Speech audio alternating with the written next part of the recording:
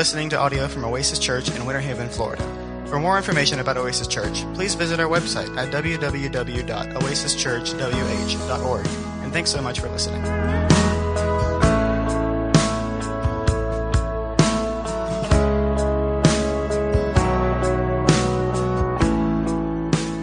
Luke chapter 9 is where we are going to be again today.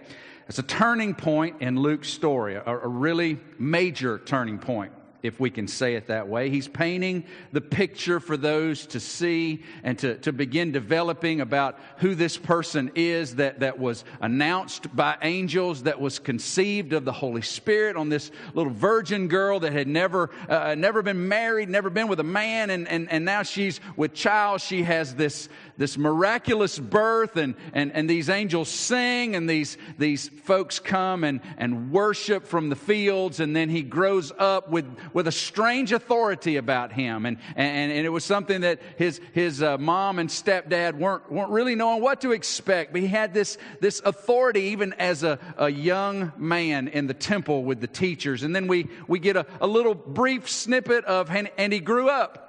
And then he began a ministry, and it seems out of nowhere he began to preach and teach, gathering to himself a small crew of disciples, of followers, made up of 12 guys who would have been the most unlikely of characters to be chosen by someone who wanted to have a successful ministry in that place and at that time. But yet those are the ones he chose, and he began to teach and to preach and to say things about the kingdom of God. And how that the kingdom of God that the Israelites had been expecting and hoping for through the promises made to Abraham and then passed on through Isaac and Jacob, and then made more full to David, and then given a bizarre twist to the prophet Jeremiah. They had been anticipating this kingdom that would be inaugurated by one called Messiah, the anointed one, that one that God had promised way back when. They were anticipating him, and now Jesus is proclaiming that the kingdom of God is at hand. It's near. It's ready to be revealed. And he's doing miracles, things that people can't explain, things that they're seeing with their own eyes, and they're saying to themselves, who is this guy? In fact, even the 12 at some pretty major events had said that same thing. Who is this man that we're with at that particular time that can command the winds and the waves, and they've got to obey? Who is this we're dealing with? Today, Luke brings that question that's building in the minds of the first readers, I'm sure, that are reading this story. Maybe some fairly unfamiliar with the Israelite traditions, and they're having to get help understanding this. Luke's bringing them to a semi-climax. There's one big one to come. This is where you're not quite to the halfway point in your novel, but you know something's got to give because things are confusing. You don't know how all this fits, and then the author kind of gives you a little bit of an insight behind the curtain. And you're kind of like, oh, and that causes you to keep reading. Oh, there's going to be more. I know this is going to explode here in just a second. And that's what Luke does in his story. He gives a little bit of a glimpse, as we'll see, just following in Luke's account, Jesus taking 5 loaves and 2 fish, not enough to feed me and Charlie. Well, probably not enough to feed me, but me and Charlie could share and we'd still be looking for Burger King. A very little amount of food Jesus took and broke and distributed and fed at least 5,000 men, not even counting the wives and the women and the children that must have been in that crowd. Jesus took out of nothing and provided to their satisfaction. Luke told us that they ate and they ate until they were satisfied, until they were full, until the disciples were bringing more and they were just like, Peter, I can't, man. Thank you so much. I couldn't hold another bite if I wanted to. And then they gathered up, having fed over 5,000, maybe double, triple that number, and gathered up 12 large baskets full of leftovers. Who does this? Who is capable of providing this kind of answer to that kind of problem? Luke's going to answer it. But he's going to answer it just in a little small circle. We come to verse number 18 of Luke chapter 9. If you've got YouVersion, it'll be in the live events. If you haven't downloaded the Oasis Church app, you need to do that. It's on the Google Store. It's on the Apple Store. The notes are in there. It's under the Sunday tab. You can also go on in the app and you can tell it that you want to receive notifications. So really important stuff comes out, then it'll send you like a text message. So make sure you get your app and you can follow along, or you can bring your Bible. That's what I do every week. I just bring mine. I like paper. I just like to have it laid out flat. But we're going to look at God's Word. Luke chapter 9, verse number 18. Now it happened that he was praying alone. If you've got a paper copy of the Scripture, then you know in verse 17 above it, it says, and they ate and were satisfied, and what was left was picked up in 12 baskets of broken fragments. It's right after the feeding of the 5,000 plus.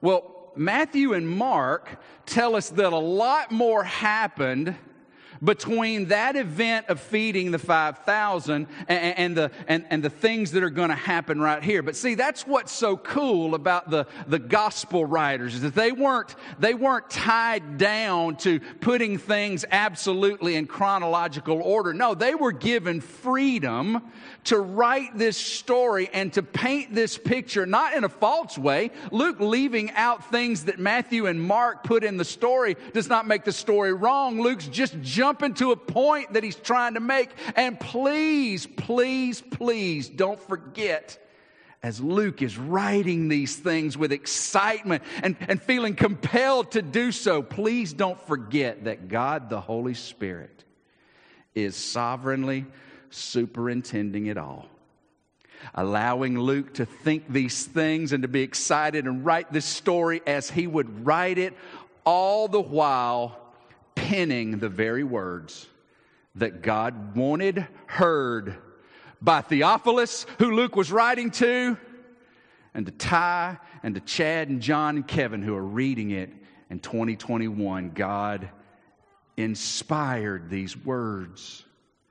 Luke jumps ahead. It's like he can't stand it. He's been building this picture, this question. He's been building this wonder. Who is this? Folks are asking, who is this? Herod had just expressed, who is this in Luke's story? And Luke says, now it happened. As he was praying alone, Matthew and Mark again reveal that these events happened to the north of Galilee in a place called Caesarea Philippi. 1,500 feet above sea level, up into the mountains where they were escaping the crowds just for a little while. You remember last week they tried to escape the crowds, but they couldn't. The crowds followed them. And now they've worked their way up into the mountains, having fed and satisfied. They've done more ministry, and now they find themselves in the region of Caesarea Philippi, about 25 miles north of the Sea of Galilee. Now it happened that as he was praying alone, the disciples were with him, and he asked them a question. Who do the crowds say that I am? The crowds. Who's it Jesus is talking about? He's talking about the mass of folks that are following him from place to place. Oh, I'm sure it started out with a little meager following, those that he had chosen by name, he had invited and called into his inner circle. But as he went from city and town and village, the crowd began to build. And he would say some things that intrigued some. And if he did a miracle, I'm just imagining that different ones are looking at their family and they're just saying, hey, look, tell the boss that I'm not going to make it this week. I got to go see where this guy's going. I got to go hear some more about what he's saying. And as Jesus went and as he continued to teach and as he continued to do things that no one could explain, that crowd just began to build and build and build. Some of you have seen Forrest Gump as they got to the place in the story story where Forrest begins to run across the nation, and he's going back and forth. For what reason? Well, he said, for no particular reason at all. I just started running, and then when I got to one coast, I turned around and ran the other way, and then he got out in the middle of nowhere. You remember, he's in the middle of it was beautiful scenery, though, but he's in the middle of nowhere, and he stops, and he turns around, and what do the people do? They stop. They're like, what's he doing? That's the kind of crowd that Jesus had gathered, except I'm thinking it's probably way more. He just fed over 5,000 folks in Luke's story. So there are a number of people following Jesus. Jesus' popularity was peaking. He would have been, in our day, an Instagram phenom. This guy would have just been tearing it up on social media. He wouldn't have probably had even Facebook, but that's not the point. The crowds are following, and Luke says that Jesus turns to the disciples. I find it interesting that he's praying. They're probably arguing. I don't know, but I'm just imagining what they would be doing. They were probably arguing, or they were fighting, or they were probably saying things like, Jesus, he's touching me, he's looking at me. If you've ever traveled with your children, I'm just imagining what Jesus must have had to put up with. He turns to them and he says, answer me this. You've been out amongst the crowds. You've heard what they're saying. You've seen, and you've got the ear. You're hearing what they're saying. Who do the crowds say that I am? And they replied, verse 19. Some of them are saying that you are John the Baptist. In fact, I think this is probably the most popular theory. Why? Because John the Baptist had been like the most interesting man that had been on the scene for decades and decades and decades until Jesus come along. But when John the Baptist stepped up and started preaching, John was a weird dude. John wore weird clothes. John lived out. He was homeless. He just lived out amongst the stars. He ate bugs. I'm imagining his hair was long and his beard was everywhere. He wore like just animal skins, and John was weird, y'all. And he stand up and began to preach, and folks came out to hear what he had to say. And John was saying the kingdom of God is at hand. It's near. It's ready to be revealed. And entrance into the kingdom of God demands, class, tell me it's an R word. And he said it over and over. It's called what? Repentance. Oh. Well, what are you talking about, John? What are you talking about? Repentance. Your heart has to be right in order to enter into this kingdom, and that heart requires repentance. And John gathered quite a crowd. In fact, a lot of folks thought he was the promised Messiah because of the message he was preaching. Well, John apparently liked to meddle, because as Herod Antipas was driving by with his wife Herodias, John just took an opportunity to say, and by the way, Herod, ruler in Galilee, you're sinning by marrying that woman. Yeah, that woman was your brother's wife, and you seduced her, made her leave your brother, and now you married her, and it's wrong, and it's sin, and God don't like it. Well, being that Herod had a little bit of power, he had John arrested, put in prison, but he liked him. He was an interesting guy. Until one night at a drunken party, Herod foolishly said to his stepdaughter, if you'll dance for us, I'll give you whatever you want, up to half of my kingdom. And she danced, and she said, I want the head of John the Baptist on a platter. Well, shoot, now I got to do it. So off with his head came John to the party, head on a platter. John is dead. But then Jesus, after him, begins to gather even larger crowds. And these crowds are moving from place to place. And this man, Jesus, is doing things that John never did. He's doing miracles that John never performed. And so even Herod, we learn in verse 7 through 9 of this same chapter, Herod is hearing in the palace about this superstar rabbi who's doing things and saying things that nobody can explain. And Herod's wondering, who in the world is this? I'm afraid this might be John the Baptist have come to life to haunt me. That's what Herod was thinking. And Herod sought to see Jesus. I imagine he's sending invitation after invitation for Jesus to come and speak personally to Herod. Jesus puts him off and puts him off. That prevailing theory now is spreading throughout the region. And so I think the disciples, what they were going to be apostles, looked at Jesus and said, well, most people, the scuttlebutt is, most people think that you're John the Baptist, have come back to life or have been reborn, but that wouldn't work, Jesus, because y'all was related and he was born like 6 months and then you were born, so it could be, I don't know, but the people, they got these wild-eyed ideas. Most of them are saying they think you're probably having the spirit of John the Baptist. And then there are others, they say, there are a few others that know the Old Testament, and they know what Malachi 4:5 says about when God is about to move in His kingdom process, He'll send prior to judgment the prophet Elijah, someone with the spirit of Elijah, in order to make way for what God is going to do. And there's a lot of folks, most people think you're John the Baptist, some kind of inhabitant, like you're possessed by him. But there are some out there that think maybe you're Elijah. Maybe you're the promised prophet to come that's going to talk about God's judgment to come. And then there are others that say you're just one of the Old Testament prophets. Matthew says that the disciples said that a lot of folks think that maybe you're Jeremiah. That maybe you're Jeremiah come back to life, or the spirit of Jeremiah has inhabited you. That's what the folks are saying. They really don't know what to think about you. They're confused. But they're faithful, Lord. I mean, they're curious, and some of them are convinced of who they think you are, and they keep showing up, but they really, it's kind of a mixed bag, Lord. The crowds think a lot of things about Jesus. We live in a world that has a lot of theories about who Jesus is. A lot of folks will call him the Savior. A lot of folks will call him a prophet. A lot of folks will put him on the same plane with other historical religious figures like Muhammad. Yeah, he's a prophet, kind of like Muhammad.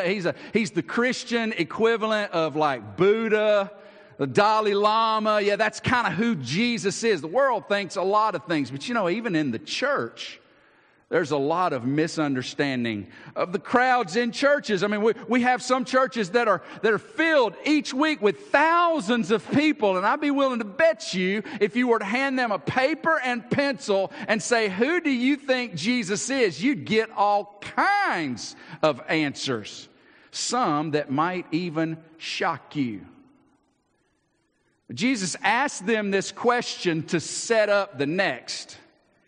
He said, who are the crowds saying that? What are you hearing? What's the popular theories? What do folks think about me and my identity? In order to lead them to the most important question he's asked them yet. In fact, it's quite possibly the most important question everyone will ever answer. When Jesus looked at them, and then he said to them, but who do you say that I am? What is it that they say? Wow, they've said a lot of stuff. Okay. And what about you? Who do you say that I am? The emphasis in Luke's writing is on the you. It's out front in the sentence structure to emphasize that Jesus is pointing this question, and it's plural. We would say, y'all. Who do y'all say that I am? That's the Southern Standard Translation. We've heard what they say, but what say you?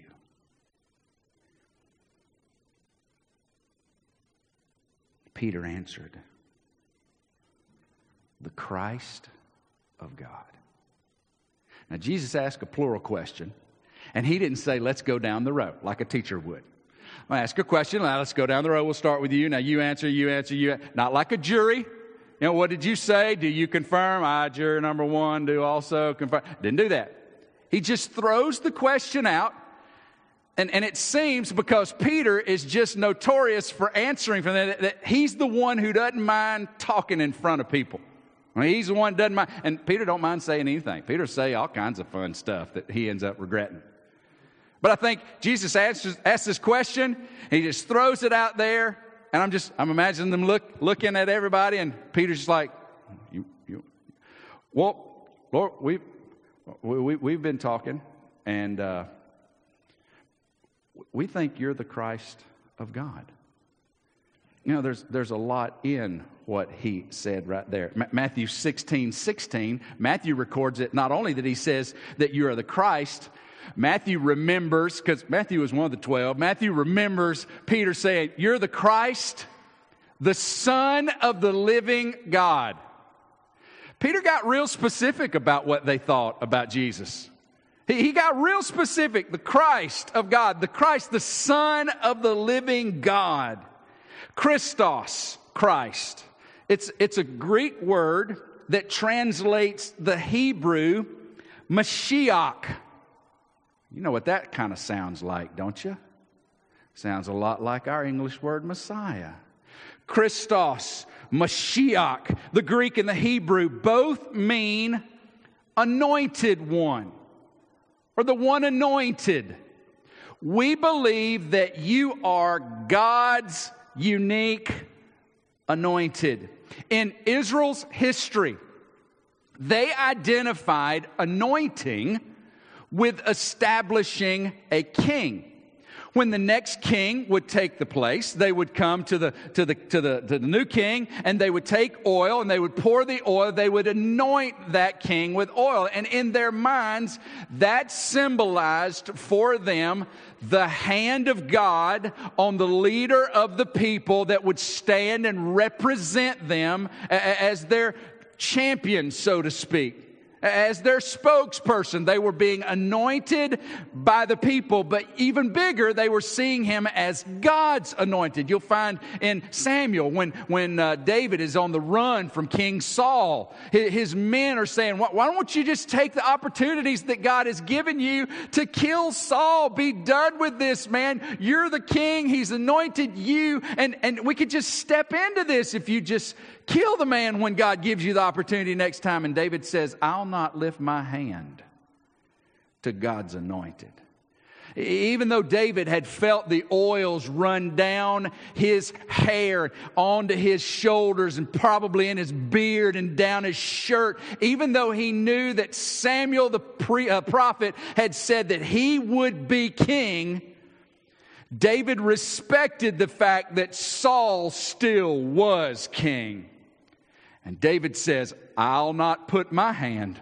Now, God can handle Saul whenever and however he wants to. He can establish me as king whenever, if he still wants to. But I'm not going to touch God's anointed, because it was important that he was set apart. And so when they thought about Messiah, this promise that God had began by making I'm going to argue he made a promise to Adam and Eve that then kind of morphed and that got made to Noah, but that I'm not going to argue. The covenants begin with Abraham, promises that were being made, how God was going to bless the people and the world through this nation that he would establish through Abraham. And when it gets to David, the promises are involving a king, someone who's going to come in his line, someone who's going to establish his kingdom, God's kingdom forevermore on the throne of David. And so the prophets talking about this anointed one had come to the realization in their mind that Messiah would ultimately be king of Israel. So their expectation was Messiah to come as king, God's anointed, to move all world powers out of the way, establish this royal kingdom where Israel would enjoy the land without oppression, and that all the kingdoms would be subservient to Messiah. I'm going to let you in on a little hint. I believe as you read your New Testament, you're going to find that very thing to come about. That's going to happen. Jesus is going to rule. But as Messiah, in the first advent, his first coming, that was not the thing. But the disciples' understanding of who Jesus was absolutely correct. They were saying, in effect, we believe that you, Jesus, are God's chosen, anointed Messiah, God's beloved Son, and rightful King of Israel. Bingo. That's exactly who I am. In Matthew 16:17, Matthew remembers Jesus looking at Peter and saying, and don't think for one second that somebody on this earth revealed that to you.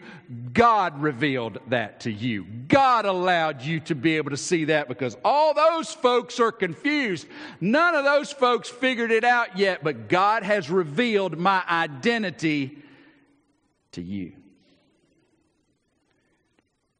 Then verse 21 says, and he strictly charged and commanded them to tell this to no one. What are you doing, Jesus? This is the big reveal. I mean, this is, hey, we're only 9 chapters in, but hey, we've discovered you're the one. We need to be shouting this from the mountaintops. We need to be proclaiming this in the city square. Jesus, why didn't you wait till today to send us out 2 at a time? Because that's a better message. It's a way better message to say the King is here. He's at Caesarea Philippi. Come and meet him. Come see him. Jesus said, I don't want you doing that. You remember he had gone into the room of a young lady that he had intended to go and to heal, but on the way had died. You remember Jesus going into that room? You remember how he told everybody to get out and took only 3 disciples and mom and dad into the room, and Jesus reached over and touched the dead girl's hand and said, arise. And she got up. You remember when that happened not too long ago when we were saying that Jesus has power and authority not over nature and demons, but also disease and death? You remember what he told the mom and dad? He goes, now don't go tell nobody this. Are you kidding me? Don't go tell anybody this. Why in the world would Jesus not want the folks to know? Didn't you just ask us who the people say that you are? And didn't you want them to know who you are? And I think what Jesus is doing here, it's not spelled out in the text, but I think what Jesus is doing here is he's trying to squelch this misunderstanding, this misguided understanding of the mission of Messiah, and he's trying to stop a revolt against Rome. But just think about it. Israel has been under the oppression of the Babylonians, under the oppression of the Medes and the Persians, under the oppression, the occupation of the Greeks, and now they're under the oppression and occupation of the Romans. And they've got the king in their presence that's to vanquish all the enemies of God's people and reestablish the kingdom. Are you kidding? The folks would go nuts if they knew that the king who was here to set up his earthly rule was in their presence. But that's not why Jesus was here. And so he says, in effect, yes, boys, you got it. That's exactly who I am. Now, first and foremost, you can't go tell anybody. But I got to, Lord.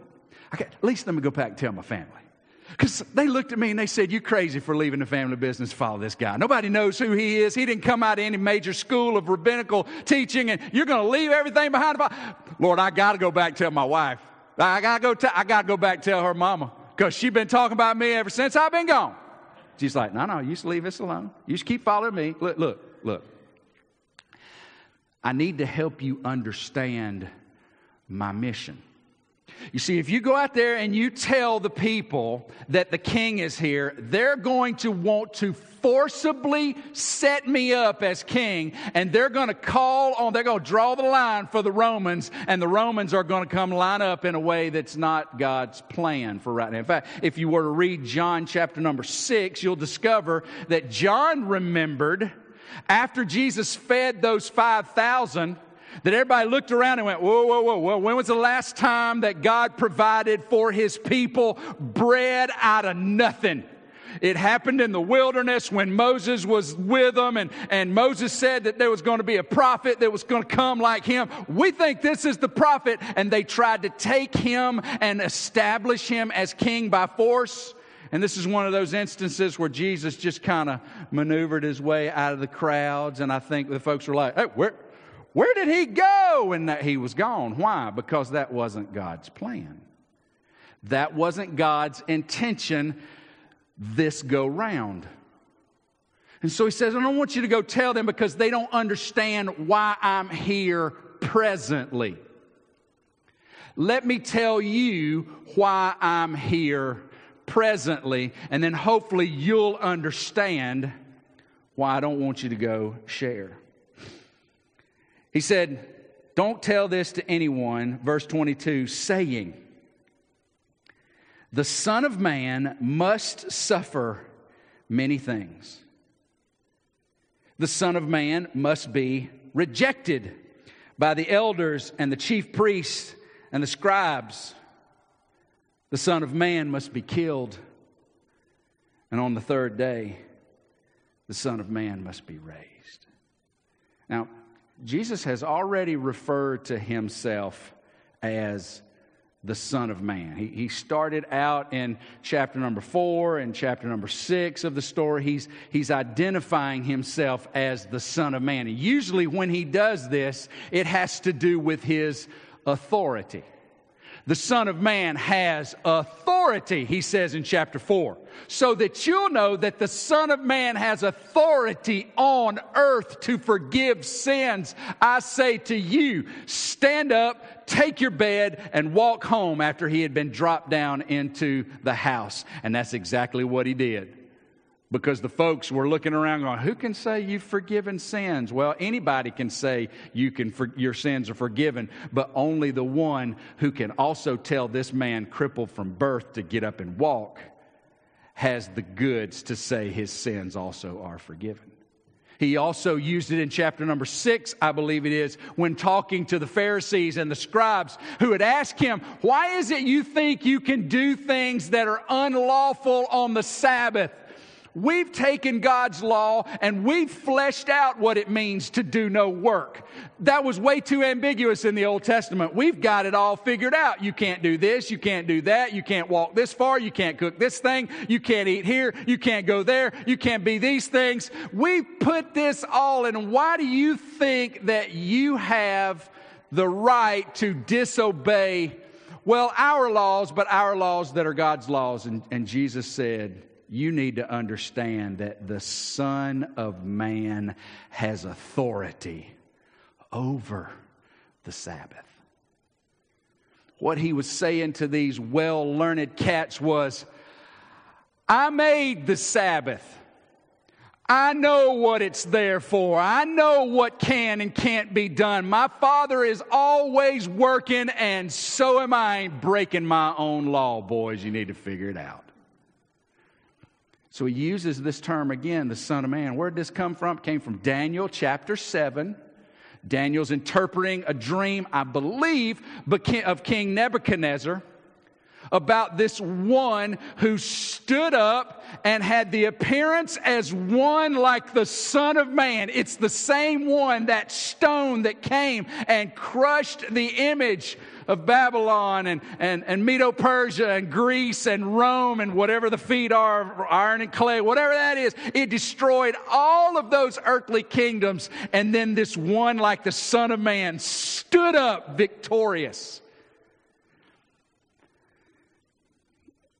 Behold, the stone was rolled away to reveal what? An empty tomb. to reveal what? Victory. Absolute, total, complete victory. The Son of Man, the victorious promised one, the anointed one that would usher in all of God's promises the way God intends them. We got to be careful we don't put God in our box, okay? Because God's done a lot of stuff throughout the ministry of Christ that and others that didn't look exactly like they were expecting, right? So let's hold these things loosely. But God's promises are going to come to completion. But first, the Son of Man, the victorious one, has got to suffer. I don't want to make this word walk on all fours, as Chuck Swindoll says a lot. Meaning I don't want to put too much into it, but I can't get around the fact that this word day, this translated must, it is a word that typically, normally means this has to happen. This has to happen before this. But before I arrive here, I've got to go. You remember, I think we'll get to it here in a little while, where it says he told his disciples that he must go through Samaria. Well, he didn't have to go through Samaria. He could have went around Samaria just like everybody else. But no, he must. He had to. It was on his agenda. Jesus is saying, look, I'm Messiah, yes, but victory, yep. Rule, yep, it's all there. But before that, on God's agenda, the Son of Man must suffer. Think about some of the things that he suffered. The same people that were declaring him the Son of David were in just a few hours calling for his blood. One of his own chosen 12 sought an opportunity to push his own agenda and betrayed him. Beaten, slapped, stripped, naked. That's the part about the crucifixion that we don't like to talk about. No loincloth. The Romans wouldn't give someone that kind of dignity. They crucified you naked. He suffered. He must suffer and be rejected. By who? The chief priests and the elders, the ones who knew the Old Testament best. The ones who knew exactly who he was based on the text that they so proudly communicated week after week. They knew who he was, and they chose to deny it because he didn't measure up to their expectation. He was rejected. He was put to death in one of the most brutal ways known to man. But guys, listen. But he must be raised from the dead. See, we were talking this morning. It was kind of a laughable moment. That song, that last one we sang, "Man of Sorrows." You know, we practiced it, and Eugene was like, that last verse, it gets me because we normally sing that on Good Friday. And we leave out that last verse because on Good Friday, it's about remembering the cross. We're like, hey, let's don't talk about the tomb. Let's wait a couple of days. Let's give our minds something to think about, so that on Sunday morning we can celebrate the resurrection. And I just made the comment as we were saying it. I don't remember. So, well, should we just leave it out? And I just said, jokingly, I said, we can't leave him on the cross. Okay, we got to finish this song out. Can't leave him up there on the cross because he ain't up there on the cross no more. He's not even in the tomb anymore. He's victoriously raised from the dead. The Messiah has come out victorious. Now, he's at the right hand of the Father waiting on what? Well, I'll just be quite honest with you. I don't know. I just soon he come on because I don't like the way things are. But he's waiting and he's working. And he's establishing whatever his will is through the will of the Father by the power of the Spirit. And we get to be part of it. Hallelujah. But Jesus said, all that's got to happen before the rule and the reign. I got to suffer. I got to be rejected. I got to die. I'll be raised from the dead. Matthew 16, 22 to 23 tells us it's kind of comical. Peter comes to Jesus and he pulls him aside and he's like, well, now, Lord, let's talk about this, okay? Because I'm thinking that whole death thing is not a way to go, okay? Let's figure it out. Let's go another way around. And what does Jesus say to Peter? He says, get behind me, who? Satan. Listen, Peter, just like 5 minutes earlier, you were saying things revealed to you by the Father himself. And now you're speaking the words of the liar. So scurry along. Listen to what I'm saying. Jesus says this has got to happen. Why has it got to happen? Y'all know the answer. You ready? Let's say it. John 3:16. For God so loved the world that he gave his only begotten Son, that whoever believes in him shall not perish, but have eternal life. Why? Why did he suffer? Me. You. Broken in your sin, incapable of changing your destiny. He stepped into our world and he took on our sin. And by his stripes, we can be healed. Isaiah 53. He bore our sin. He paid our debt. And then he came out of that grave completely victorious. Amen? You know what's even more strange than the agenda Jesus gave to the disciples about his messianic mission? You know what's even stranger than that? What he's going to say to them that we're going to talk about next week about how we follow him. They're scratching their heads wondering how this suffering and rejection and death and resurrection. I don't get it, Lord. Well, then you're really not going to get this. So make sure you're back next week. Because we're only halfway done with this that Luke has let us see behind the curtain. But before we go, some lessons for the church.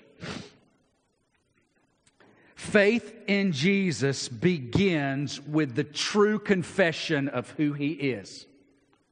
Well, why have we spent so much time on just a few verses today? It's because you cannot be a follower of Christ without a true confession of who Jesus is. It's just that important. A general belief in God is not the Christian confession. Though in our world, in our Western culture, someone says something about God and we're going, hey, did you hear Brad Pitt's a Christian? Oh, wait, why do you say? Because he thanked God for all his blessings. I don't know Brad Pitt, obviously, right? Because I've not been to any of his shindigs, right? I don't know his heart, but I know saying something about God does not make him a Christian. That's not the Christian confession. Just a general confession of Jesus being the Savior is not the Christian confession. There's a lot of folks who are interested in Jesus, have the t-shirt, put the bumper sticker on back, even have a screensaver and a little cat picture with a Bible verse on it at their workplace. That don't make them a Christian. Faith in Jesus begins with a true confession of who Jesus is. Let's just go down. Let's talk about it. I'm not going to defend these this morning. We could, and we will eventually. All true Christians must have a true confession of Jesus. Number one, he is the promised Christ, the Messiah, the King of the Old Testament. He is everything that they were looking for. That's who he is. And the disciples at this point knew this, and they confessed it. He is, number two, the unique Son of God. And they knew this as well at this time. He's the unique Son of God, not who's going to suffer, be rejected, die, and be raised. He is the unique Son of God who suffered, died, and was raised. And in AD 40, the council at Nicaea codified that in the creed that identified Jesus as the crucified and risen one, the unique Son of God. Number 3, He is God the Son. There's a difference. I know there's not a difference in Him, but we talk about the Son of God. We think about His relation to the Father in His incarnation. But when we call Him God the Son, we think about Him in His relation to the Godhead in His eternality.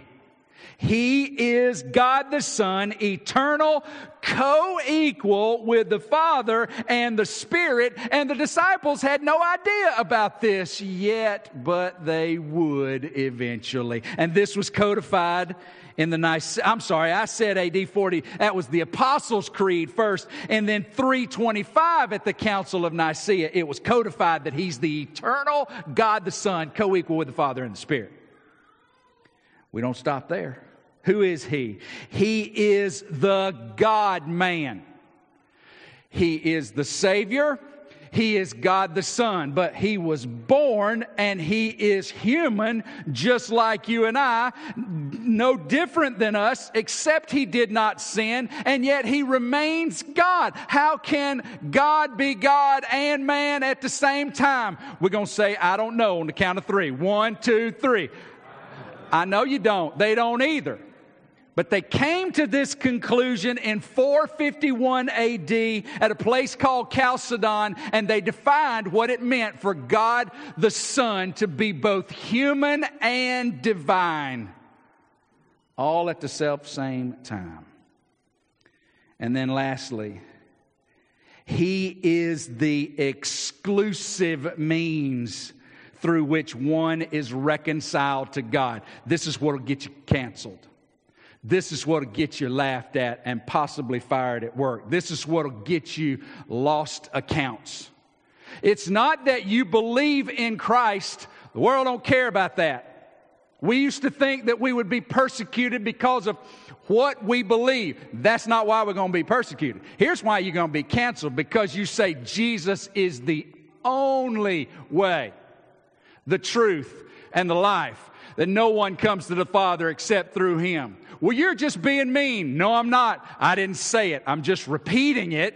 And guess what? For God so loved you, you matter because He demonstrates His love for you in this. While you're still a sinner, Christ died for you. He loves you, but He's the only way.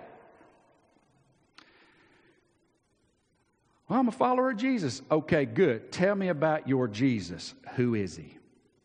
Because it's absolutely imperative that a Christian have a true confession of who Jesus is. And we've got to evaluate every teacher, church, ministry, everything that claims the name of God, everything that claims the name of Christ on the basis first and foremost of what did they say about Jesus. That's why you'll study and you'll get to know a little bit about the Jehovah's Witnesses and you'll go, whoa, wait a minute. They say they're Christian. They're not. Why? Because they don't believe in the eternality of Christ. They don't believe that He's God the Son. They'll tell you a bunch of stuff, but that ain't going to be one of them. They'll confuse you. Just don't think it's rude. Just go, you with Watchtower? Yeah, I'm not really sure why I don't agree, but I know that you don't believe in the eternal God the Son. They go, oh, yes, we do. Okay, sir. Is Jesus God just like the Father and the Spirit? Well, if you've got 20 minutes, I don't. I got 2. I'm being gracious. Well, you know, we could, thank you. Go have a great day. Give a man a couple bucks, get a drink. You know, he's probably thirsty. Give him a water out of your refrigerator, but he don't know Jesus. And neither do the Latter-day Saints. You know, they just don't. And neither does Islam. And neither does anyone else who claims a way to God. The true, you just being mean, Kev. I promise you I ain't. I promise you God loves everybody and wants to make them all a part of His family.